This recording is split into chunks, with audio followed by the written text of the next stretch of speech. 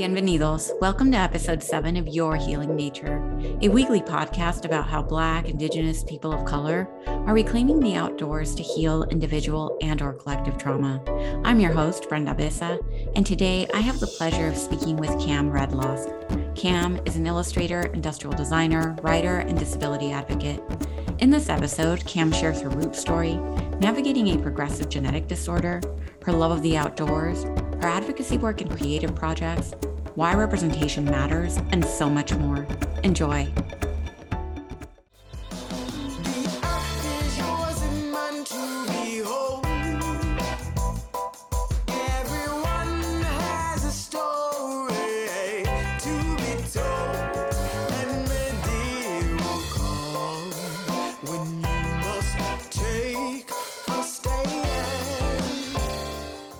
I am so grateful to be in conversation today with Kam Redlawsk.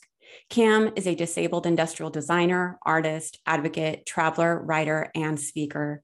She's also a Korean-American adoptee. She has been an advocate for the rare disease and disability community for 14 years, using art, writing, travels, and tools that connect us as humans.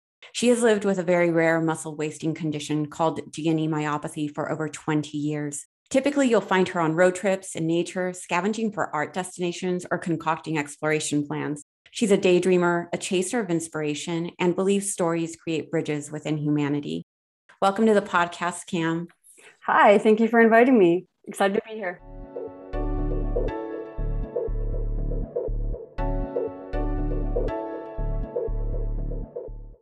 In 1979, Kam was born and abandoned at birth in Daegu, South Korea. At age 4, she was transported to Michigan, where she would meet her white adoptive family. Kam wrote a beautiful yet heart-wrenching blog entitled Enough. The blog was written for adoptees in commemoration of National Adoption Awareness Month, which is in November. Kam writes, "I've always struggled with feeling enough. Enough for school, a job, enough for friends, enough for advocacy, enough as a human, and then some. And this feeling has only heightened as a disabled woman because I have even more to prove, against more odds than the average, to a society who often observes disabled as pitiful, sad, low-rung, unlovable, and unable. A similar glance of pity exists when someone learns I'm an adoptee." As Kam writes her truth, she rewrites the traditional narratives that are presented in adoption circles. Oftentimes, the adoptive parents are romanticized for their good, quote-unquote, deed. Yet the child is relegated to a secondary character in the storyline. Kam asks, what about the child riddled with hidden and tormenting trauma, but too young to possess a language to describe it? And so this sets the larger context for Kam's root story. For me, one of the questions was, what's like the moment that offered you like new insights or that's really changed my life trajectory? And honestly, that would have to be my rare muscle wasting disorder. It wasn't just a singular moment, though. It's kind of happened over 22 years, but it's a very consistent moment that keeps pushing me towards a direction, a trajectory of life that maybe I wouldn't have done had I not had this disability. It started about, I'm an adoptee, as you mentioned, and I never met my biological family, but come to find out about years later, when I was about 25, I finally learned I had a very rare muscle wasting genetic condition that basically leads you to complete immobility and affected maybe about 1,000 people in the world. And so that was an interesting way to be connected to your biological past or meet them in essence through your genes. And it's essentially, I did this one drawing called The Gift. It's basically something that they gave me without knowing it. And as well as me, because it didn't start expressing until I was in my 20s.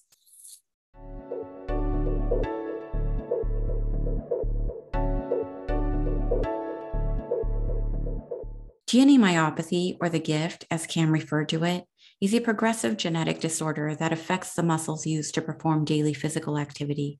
And first signs of the disease appear between ages 20 to 40 in most individuals. Over the course of 5 years, Kam found herself misdiagnosed 5 different times in her 20s. However, she remembers the first signs of the disease manifesting during her adolescence.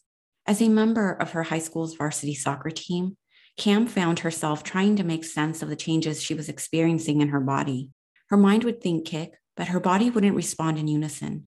Kam writes, "I couldn't control her, my body, and it was deeply frustrating. I would blame myself. On my own, I would run and practice, but nothing would change my predicament.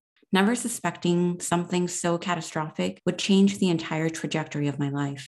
As Kam continues, she highlights the differences between having a disability that is progressive versus one that is static, the insights she has gathered from the challenges of becoming disabled, and how advocacy inserted itself in her life via storytelling in visual and written formats.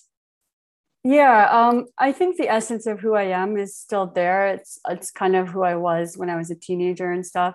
I've always really been involved with like causes and just looking for people who needed help.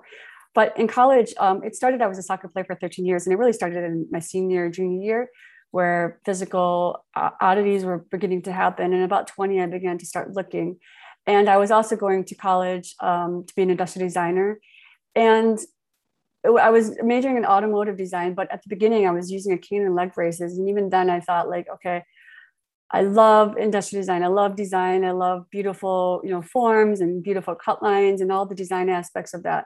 But I was also kind of entering this trove of an area of where I was like, but I want something, what I do, to be meaningful. I don't want to just create another product, another plastic thing to be out there. And so one of my projects was reevaluating why wheelchairs look so horrible. And I did a entire studio project around that. So kind of started beginning of there, but in the 20 years that I've just really, in parallel to how we develop as adults from 20 to 40, we change a lot, we gain new insights. But mine was also, in addition, all the insight I gathered from the challenges of becoming disabled, the challenges of a progressive condition, which is so different. You're, as I mentioned in that documentary that you watched, it's like a moving target. You're always adjusting your body and what you can do and what you can't do to the changes. And so what I've done is I basically never lost sight of the things I wanted in my life. I wanted to be an artist. I wanted to travel. And I still ended up doing those things, albeit it's more difficult and more of a struggle. And I found that when I came to California about 15 years ago, that's when I first met my first two patients that have the same condition as I. And years ago, I was told that would never happen because it was so rare. I would never meet another patient like me. And so in meeting them, advocacy kind of just started happening on accident. But again, it was never a one moment decision. I'm going to be an advocate and talk about all this. It's just my natural personality that come forward that saying, well, if I can share my story, then I should. And then it's just kind of catapulted where advocacy really just inserted itself in my life, whether I wanted it to or not. And I've just explored all sorts of avenues because of it. I didn't lose my self or my creativity design self. I gained more because I was able to branch out and write and become a self-taught illustrator, and all of it centered around the idea of trying to help others in storytelling. Storytelling is critical to Kam's advocacy work. Kam was the first blogger to share her experience as someone living with G&E myopathy. The act of writing and sharing her story so openly was and continues to be groundbreaking. In explaining her decision to share her story, she writes, "I felt that since the disease is so rare, it was up to patients to share the stories, and at the time, patients weren't really publicly sharing. Many were closeted. In many cultures, it is considered shameful to have a genetic disease because of the concern of purity in the family bloodline. So I really wanted to encourage being open and sharing, so I began writing about it." Kam goes on to share more about building community and acknowledging one another's humanity through story. I was the first blogger with my condition that started sharing about it, and most people were very hidden about it. So it began with the G&E community where I was trying to give them permission that it's okay to share, not just permission, but also like, look, I'm also going through it and this is how I'm doing it. Don't feel alone. And so it's grown into a bigger thing, obviously through my Instagram. And while I might not, I have many people who will message me individually and I'll have discussions and talk with them if they have a disability or whatever it is, they feel open to share because of something they read from me. I think mostly though, and rather than an engaged conversation, which is why I try to do podcasts and other things, what I do on my Instagram, for example, is I'm just sharing how I feel, experience, or see things. And even without a conversation with one of my followers, they already feel community or maybe even approach their own traumas or feel like they can because they just saw someone else do it. And they don't even have to have a disability or disease. It could be something like they lost their parent, or they're going through career difficulties, or they're going through depression. It could be so many things. And just seeing other people, not saying like, my life isn't perfect and this is where I struggle, is really healing for a lot of people, because I think we all walk around or roll around thinking that everyone else is fine and doing life perfectly. And that's just not the case. And with me, I don't really see myself as a mentor. I just see myself as a sharer. Like, I also dislike the word motivational speaker. I'm not like here to motivate you. I'm here to share and say, we have a collective humanity, and don't worry, you're not the only one. So it's okay to really confront what you're going through. And in order to heal, you have to really have that conversation with yourself and with others who are also going with it.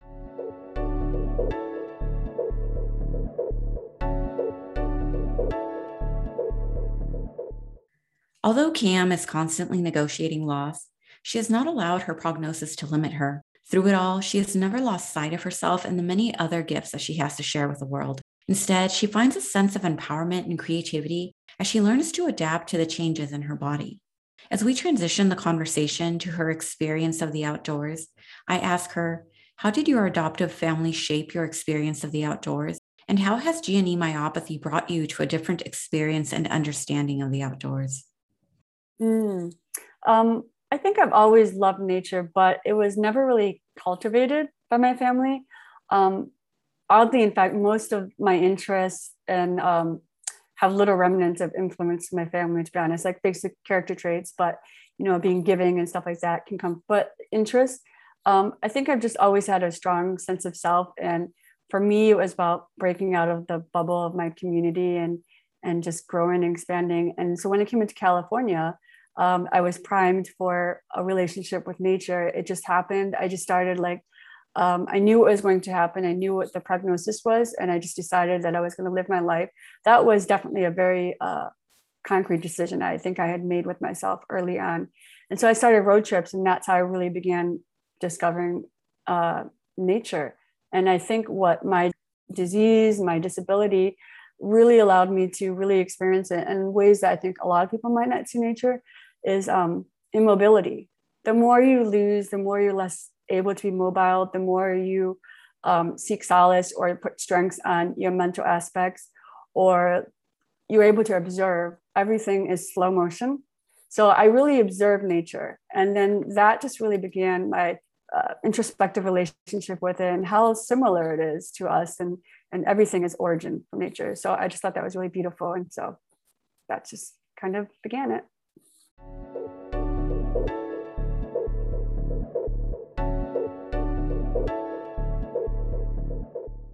Kam wrote a blog for REI's Limitless Sides to Outside campaign. She wrote, "My disability has never stopped me from having a relationship with nature, but inaccessibility has. With all the amazing spiritual, philosophical, and therapeutic healing aspects of nature, isn't it a shame to not have access nor be included because you're disabled or because of your zip code?" When traveling by airplane, Kam, like most in the disabled community, face huge challenges. Since 2018, Congress has asked the Transportation Security Administration to serve the disability community in an equitable manner.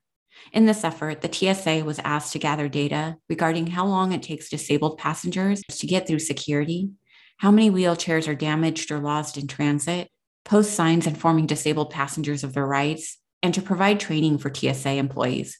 Yet, the TSA has not complied.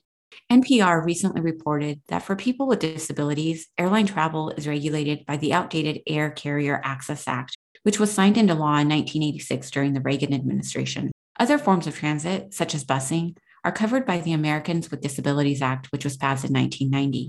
As Kam continues, she shares the challenges of traveling to Machu Picchu, Peru, at a time when it was marketed as welcoming and accessible to full-time wheelchair users, and then goes on to describe her experience at national parks. So with Peru is interesting. Machu Picchu is somewhere I've always wanted to go to when I was a teen in high school. I had heard about it and I just thought, well, that's just a place I'm going to go to one day. But as I became in a wheelchair and started doing more international travel, I just thought, well, that's never going to happen. And then I read an article that's saying it was accessible. And so I didn't really know what to expect. I usually don't book tour groups because I like the freedom of not being in a tour. But for this one, because I knew it was a little bit more physically arduous, just the day of Machu Picchu, I booked a tour with a company that is actually founded by a paraplegic, oddly. And so I thought, well, there for sure, that's going to be accessible. He's going to, his group is going to know everything. Well, when we got there, we found out what they do is they outsource. They don't have people in Peru. They outsource to other travel companies. And when I found the difficulty was, I don't think these people had ever really dealt with the disabled, the two tours that we had, the two tour people we had. And so it was basically the whole day was completely inaccessible. They never told me about the train system and how there was no way there was a ramp to wheel up. Basically what they did is each person grabbed me by a limb, like I was a pig on a stick, and they tried to bring me into the train while it was leaving, because we were trying to figure out how to get on, but the trains have to leave on time. So they're carrying me like a pig on a stick onto this train, like it's acceptable. And I just had a shoulder limb weakness and pain. So it was just incredibly painful. And I'm like crying. And I said, the train is leaving. Get me back in the chair. Get me back in the chair. So we sat there and I'm just thinking, it's not going to happen. And I can't believe this. I booked with a wheelchair accessible group that should know better.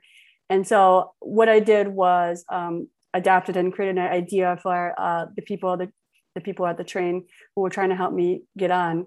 And we were able to get me on the next train that came. Then we get to Aguas Calientes, which is right at the mouth of Machu Picchu.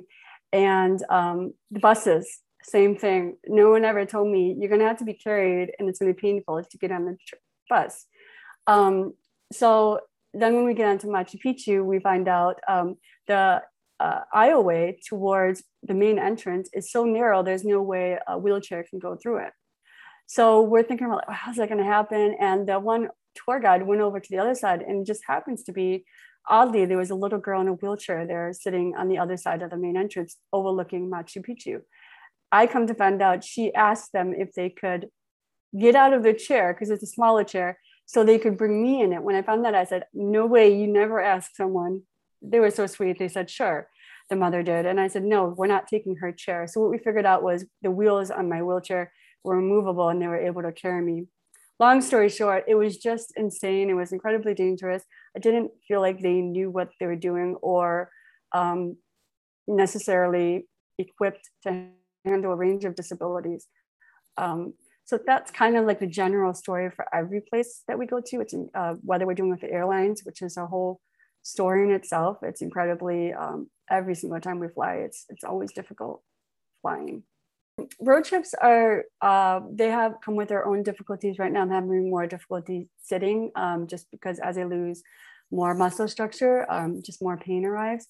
But road trips are generally can be easier. The main big national parks, they do have accessibility, like Yosemite and Grand Canyon, which I recently went to.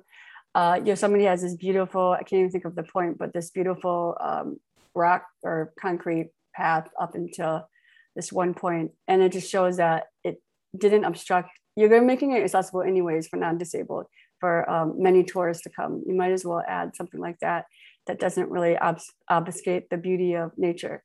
But in other areas, like for example, Grand Canyon, there's basically the main path along the rim that's accessible. But what I would love national parks to do is add more accessible trails. There's never an accessible trail. And so when I go out in nature, mostly when we started doing it like 15 years ago, I didn't have any role models. I just started going out and basically we would just improvise. We would just see what we could see. But there's always like, you wonder like, oh, like when they just put like a wood little path across this ravine, because they do all the time for non-disabled and things like that.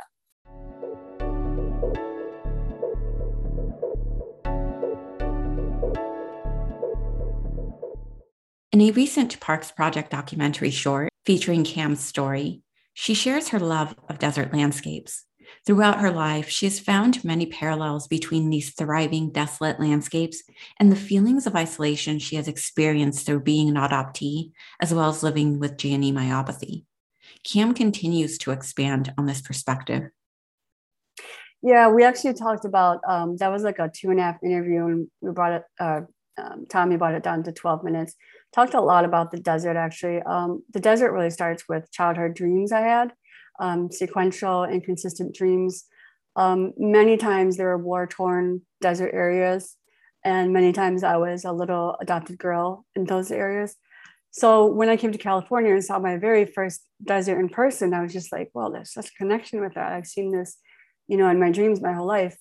And there is an element of feeling lonely or isolated out in the desert because there's not much there. And so it really translates to feelings that we may have in our own life. It's in periods of loneliness or isolation or being lost or confusion, not knowing what's going on.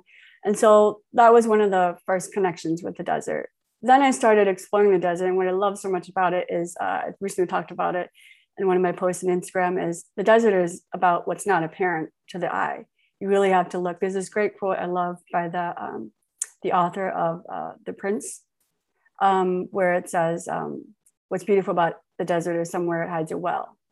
And that you can really translate to your life. Like sometimes we have these deserted landscapes in our lives, our minds, and it's about looking for the well. There is things there, and all of the, feeling of deserted landscapes, there, if you just keep searching, there's something there. And I think that translates to life too. And the other aspect is most people see the desert and they just think, oh, that's awful. Why would anyone want to go there? But I've just met so many kindred spirits, so many artists, so many amazing stories of artists who decided to stay in a desert for decades and build something creatively. And that's just amazing. So that's just some of the reasons why I love it. Oh, also because sun is great for your body when you're having pain. And so anyone who's ever it's just great in general, even if you're not having pain, it's just good for you mentally.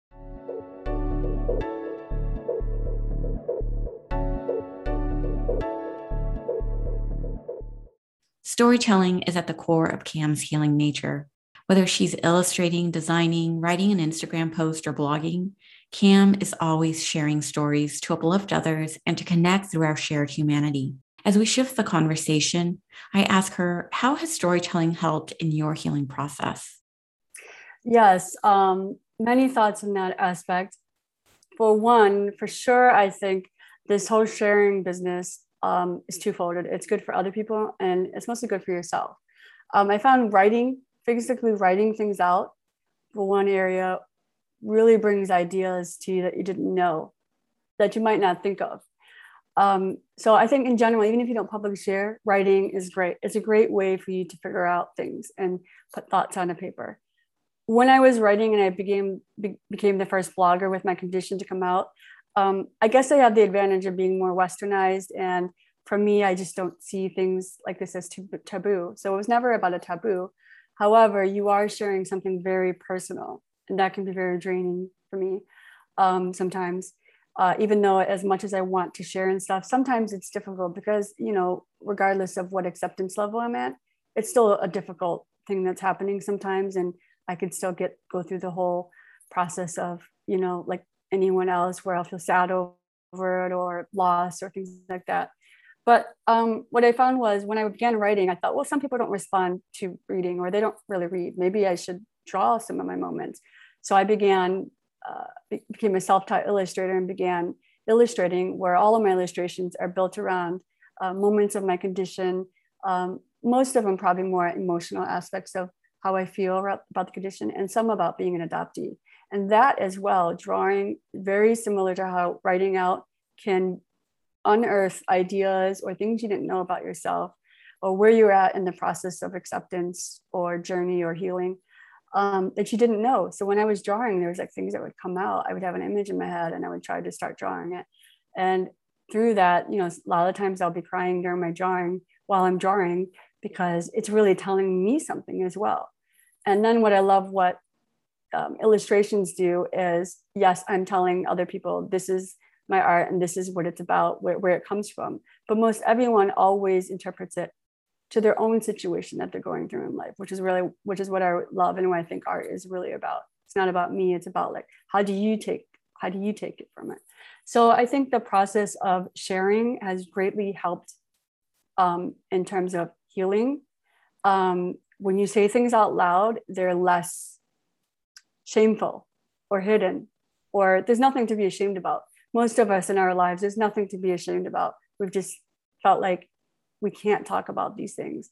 And I think not talking about a lot of things only does more damage in our process and journey of healing and coming to acceptance. The act of sharing our stories requires vulnerability and oftentimes a letting go of shame. Much of Kam's advocacy work has centered on sharing her story and creating space for others in the GNEM community to share their stories. Given that GNE myopathy is a genetic disorder, I asked Kam how she approaches those patients who don't want to share their stories due to perhaps the cultural norms that may restrict and or make it unacceptable for patients to share this part of their lives. Yeah, and I understand for my condition, the most commonly affected is Jewish Persian. And there can be a little ethnicity there in terms of all the pride is in the bloodline. And a lot of our shame, our taboos is built on cultural. So I don't judge. At the time, I wasn't judging other patients, Persian patients who wouldn't come out. What I did was say, I can share, and hopefully one day they won't feel the weight of the cultural shame that's been unfairly placed on them, whether it's culturally within their specific community, or even on a wider scale, internationally, would culturally review disability as a bad thing. So we've placed those things on ourselves because we've been told that. So I totally have empathy for those who can't come out. I just want them to know that there's nothing to be ashamed of.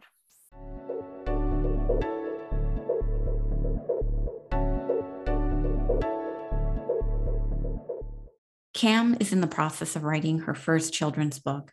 The storyline was inspired by a moment of loss.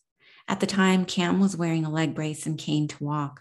One day she fell and knew this was her body's way of signaling the inevitable transition to a wheelchair. The children's book entitled Monster in Me is inspired by this moment.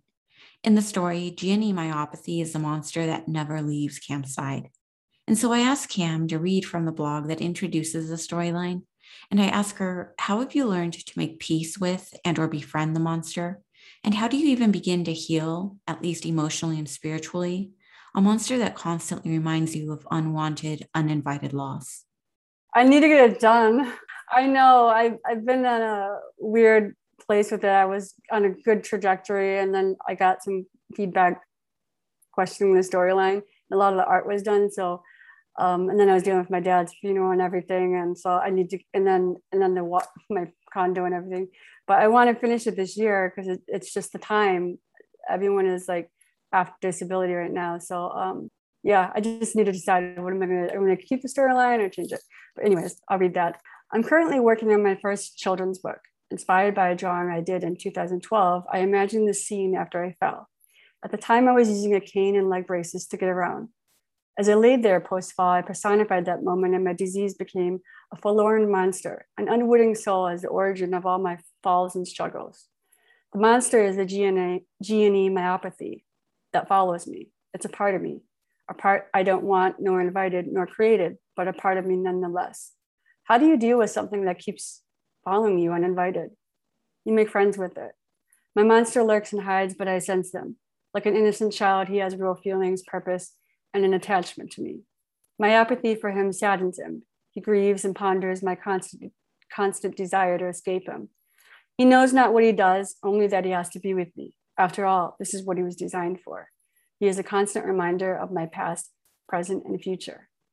It's a part I have no control over, a part that is both good and bad, creating shaded gray areas of emotions. I can't be completely angry over something that has brought about such perspective and imagination, but perspective can be painful nevertheless. So here we are. We have a relationship. It's a story about a journey between struggle and acceptance. Somehow our lives intertwined, and we must find acceptance and love if we are to make it through. One of the aspects, even though I'm very creative, I'm also very practical and logical. So there's an aspect where I say, well, there's nothing I can do to change it. It is what it is. It's going to be there. Paralleled with the fact that it's very important for me to live my life and not tell myself that I can't do things because of my disability. And it's also the acknowledgement that, I see life as a tree branches, like a million different ways we could have ended up based on decisions we made or didn't made.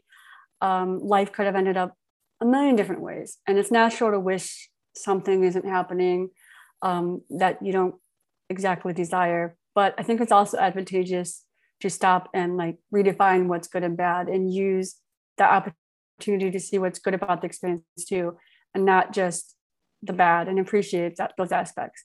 So in that little thing I read about with the monster in me, I say like, it's just not all bad. There's just so much good that's come from it too. And so I'm constantly reconciling the two. It doesn't mean I'm like perfect acceptance 100% and that I don't struggle. I struggle all the time. But I think in understanding that basic idea that, well, this is what happened. And with everything isn't a monolith. It's more nuanced. It's not a singular experience. And so for me, I've been able to also extract out the good points and appreciate where it's taken me. I've done things that I just never expected to do in my life. So I think that gratitude, appreciation, and then introspection really helps.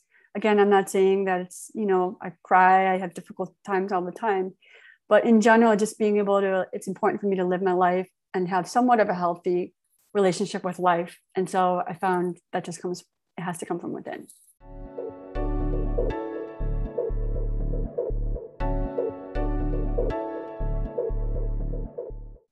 Aside from Monster and Me, Kam has many other creative projects in the works. One of them is Chair Devils, which she co-created with her husband, Jason, who is a concept illustrator in video games. Through Chair Devils, Kam and Jason are breaking the myths of disability. Kam writes, "We believe a contributing factor of ignorance about disability is a lack of representation in media and pop culture, which is why, as an artist on wheels, I started Chair Devils. We need more movies, animations, toys, cartoons, and books showing disability for children to adults." Kam continues by telling us how she and Jason hope to develop this project. Yeah, so while I don't shy away from sharing the personal aspects of going through a progressive disease, which sometimes may seem sad, but I think they're just multifaceted, I was thinking, well, I'd like to do something else too that seems more positive. Not that sharing how I feel isn't positive, but more represents the community, the disabled community I've come to know, who are very talented, diverse, involved in many things, living their life, etc. And so my husband and I were just, he's also an artist. He's a concept illustrator in video games. And we just started drawing these little characters. And one of the things for me is, yes, I'm talking about my disease and aspects of it, but representation is another section that's so important. And it seems so simple. People might think, oh, they're complaining. They're not this person on TV or this person in magazine or that.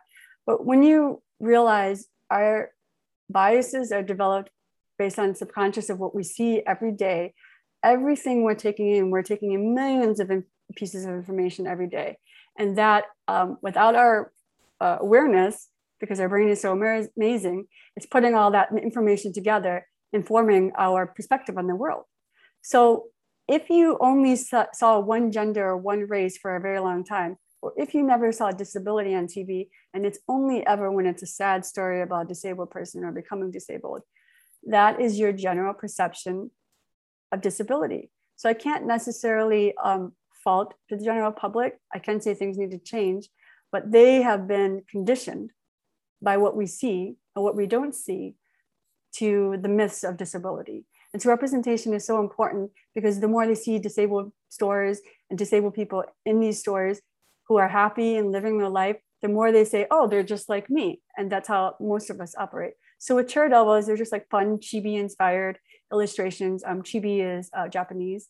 And there's these caricatures of, it could be like a surfer or a traveler or a van lifer or, plays rugby or whatever, because a lot of disabled do all these things. People just don't know it because you've never seen it.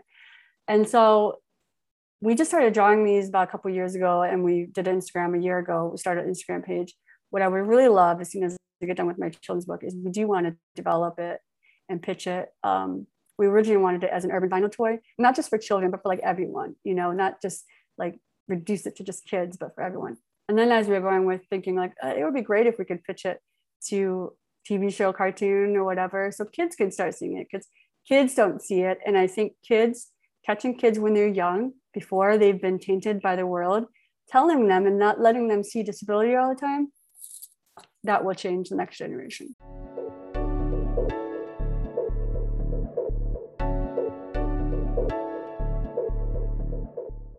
All of Kam's work is created with a higher purpose in mind.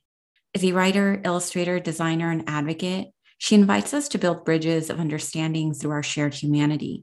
As we come to a close, I ask Kam, like I do of all guests, how do you experience the sacred and find ancestral guidance in your day-to-day life? Kam reminds me of a privilege that most of us take for granted, the privilege of family. In essence, family privilege is oftentimes afforded to those who were born and raised in their biological family units. This privilege gives an individual the benefits of belonging to a family system that is held as superior to all others. As an adoptee, Kam shares that speaking of ancestry takes on a different dimension. And so we start to ponder the different ways that we can think of ancestry. I'm not sure it's day-to-day life. Or day-to-day life, I think one of the sacred, appreciating or experiencing the sacred is appreciation and gratitude, first of all. But ancestral guidance, I don't know my biological family. I have my adoptive family, and they are ancestral just by experience. But I think I feel like it's just being aware that there is a past and people before you and how you got here, and knowing your family roots and what they did and how you want to improve upon or also repeat the good aspects of it. I think all that is kind of in our subconscious in general. We always want to improve. I always hear parents, they want to improve at least based on their parents. So they want to do at least a little bit of a better job than what they may have with their children. So I think it's just always being aware that we want to take what did happen and then build upon it, so the next generation can build upon what we did as well. Yeah, yesterday I was watching, I only got to watch about half of this panel on, have you watched the documentary, The Wisdom of Trauma? No, but I will now though. Yes, it's so good. Oh my gosh, it's broadcasting now, so you need to get on it. Okay. I'll send you the link. But there's every day, and I think it might be 7 days or so, but every day there's a bunch of panels that go along with the documentary. And yesterday there was one on climate change as trauma. I was just thinking when you were talking about this idea of ancestors, one of the speakers yesterday was talking about Mother Earth as our oldest ancestor. And I was thinking about the desert as your ancestor in many ways, because I think that we don't think about land in that way sometimes, right? Because we always think about ancestors in terms of actual people in flesh and blood that came before us, right? Or that we knew of. And so I think that there's a way in which those who maybe didn't have traditional upbringings, we can, if we switch our mindset, right, start to think about the land as our ancestors. I think there's a reason that certain landscapes speak to us in special ways, right? I really like that perspective of viewing that, because if we viewed them as a living land and our planet as a living ancestor, maybe we would take care of it more. And that's what I mean by understanding what history is and what the mistakes of beforehand, which we don't ever seem to do. We seem to commit the same atrocities, the same mistakes, but really being mindful of that past and the present and how that current ancestral, in this case, land, is going to change in the future. If you really have gratitude for those things and consider them sacred, then you would want to change that aspect. And I find a lot of people don't, they don't have any appreciation for land and water. And that's one thing with Indigenous, is they got it right.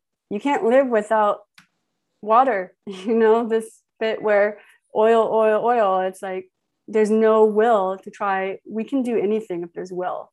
There's no will to get away from the things that are destroying our resources. Yeah. And I think that idea of, you're right, in Indigenous practices, this idea of kinship, right? That interconnectedness between us all. And I think that that's so central, even in your bio, is this idea that all of these stories, your story, my story, we all are interconnected in very sacred ways, I think. The fact that we don't stop to really think and acknowledge our humanity is heartbreaking. I think that's what's mind-boggling, or what makes me so passionate about humanity, or just things in general, is seeing on a grand vista how connected we are. How could you not want to be kinder, or the things that you output mean something? Because that's you. that you're assaulting or whatever it is, being unkind to, or whatever it is, we're all connected. So this, yeah, I just don't, I think a lot of people don't really get that.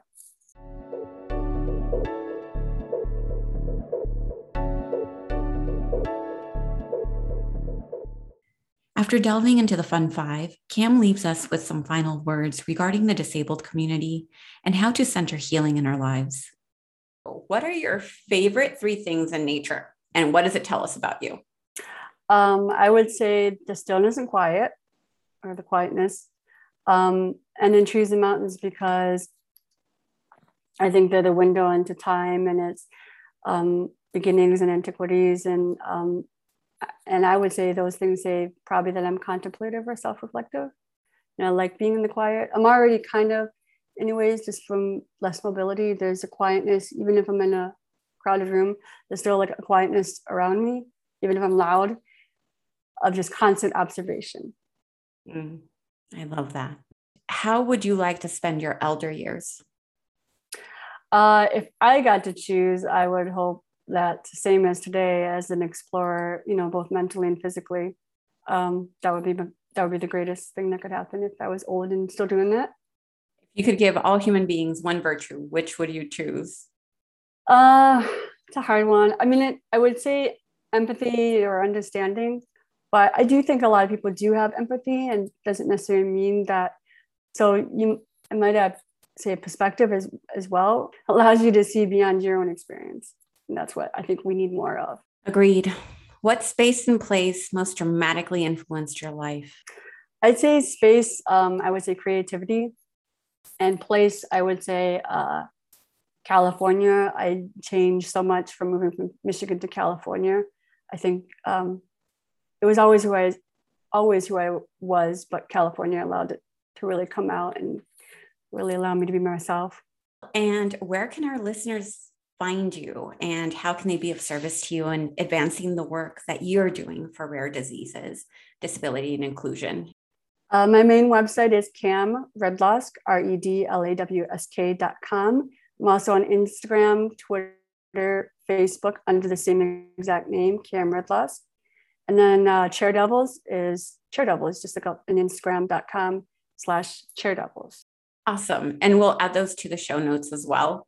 And what do you want able-bodied people to know about disability? I would want them to know that, for one, disability isn't a bad word. You don't have to feel bad for us or pity us, or necessarily think that we're suffering. We're just like any other non-disabled person who has a multifaceted experience of emotions. And that disability is not a monolith. We're just like you, who have interests, desires, talents, and intelligence. And I think we quote unquote suffer more from ignorance and inaccessibility in every aspect of society, whether it's career or physical or representation, education. Those are the biggest barriers. And what parting words would you like to share with our listeners to support them in learning, unlearning, and or relearning how to center healing in their lives? I would say to start, the most important thing is to be honest with yourself. Building up illusions designed to prevent us from really targeting or confronting true introspection and self-reflection isn't really conducive for a healing process, whether it's publicly or with yourself. And not doing so, it just doesn't allow you to grow as much in life. So I would just say, it really starts with yourself, and you really have to be honest with yourself, because no one else is in that conversation. Only you can say. So it's okay if you admit to yourself about things about yourself, or things of where you're at. No one else is going to see that and judge it. So that's okay to do that. Thank you so much, Kam. It's been such a pleasure. And I know that you live by Mark Twain's philosophy of write what you know. So I just want to thank you for actually always being honest with, yourself. And I think your work is just amazing. And I think that that's what I love about it. It's so raw and just so authentically you. So thank you so much for writing, for telling, for drawing, for advocating in the way that only you know how. So thank you so much, Kam. Thank you. Thank you for inviting me.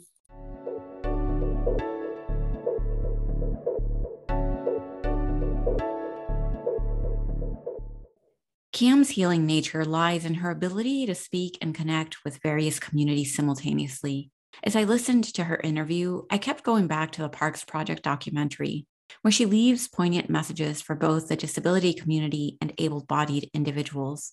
To those with disabilities, Kam states, even if you don't feel accepted, find ways to get out in nature. You don't have to be accepted to do something. And that is how things change. The more they see us, the more they'll think of us. And to able-bodied individuals, Kam asks us to acknowledge the shared humanity, the shared passions, the shared interests. Think about your sphere of influence. How might you be practicing ableism? What are you doing to better understand the importance of accessibility? And lastly, Kam invites us collectively to tap into our imagination. From Kam's perspective, imagination is empathy and creative motion. Empathy, she believes, provokes change that leads us to changing minds, changing laws, changing accessibility. Ultimately, this requires a collective liberation that acknowledges the interconnectedness of our struggles, the prejudice that excludes us from social and economic opportunities. Or as Nelson Mandela once wrote, for to be free is not merely to cast off one's chains, but to live in a way that respects and enhances the freedom of others. Thank you all so much for listening. Thank you all so much for sticking with us through the entire episode. In the show notes, you will find Kam's social media handles, blogs she has written, her documentary film short, and resources to learn more about GNE myopathy and ableism. To remain connected, please follow us on Instagram @_yourhealingnature or email me at info@yourhealingnature.com. And lastly, I'd love for this podcast to be as collaborative as possible. Therefore, BIPOC community, if there is a topic, theme, or guest you'd love to hear from as it relates to healing trauma in the outdoors and or rethinking the outdoors, please let me know. Mil gracias. Until next time, keep walking in sunshine. Every day I'm walking in sunshine.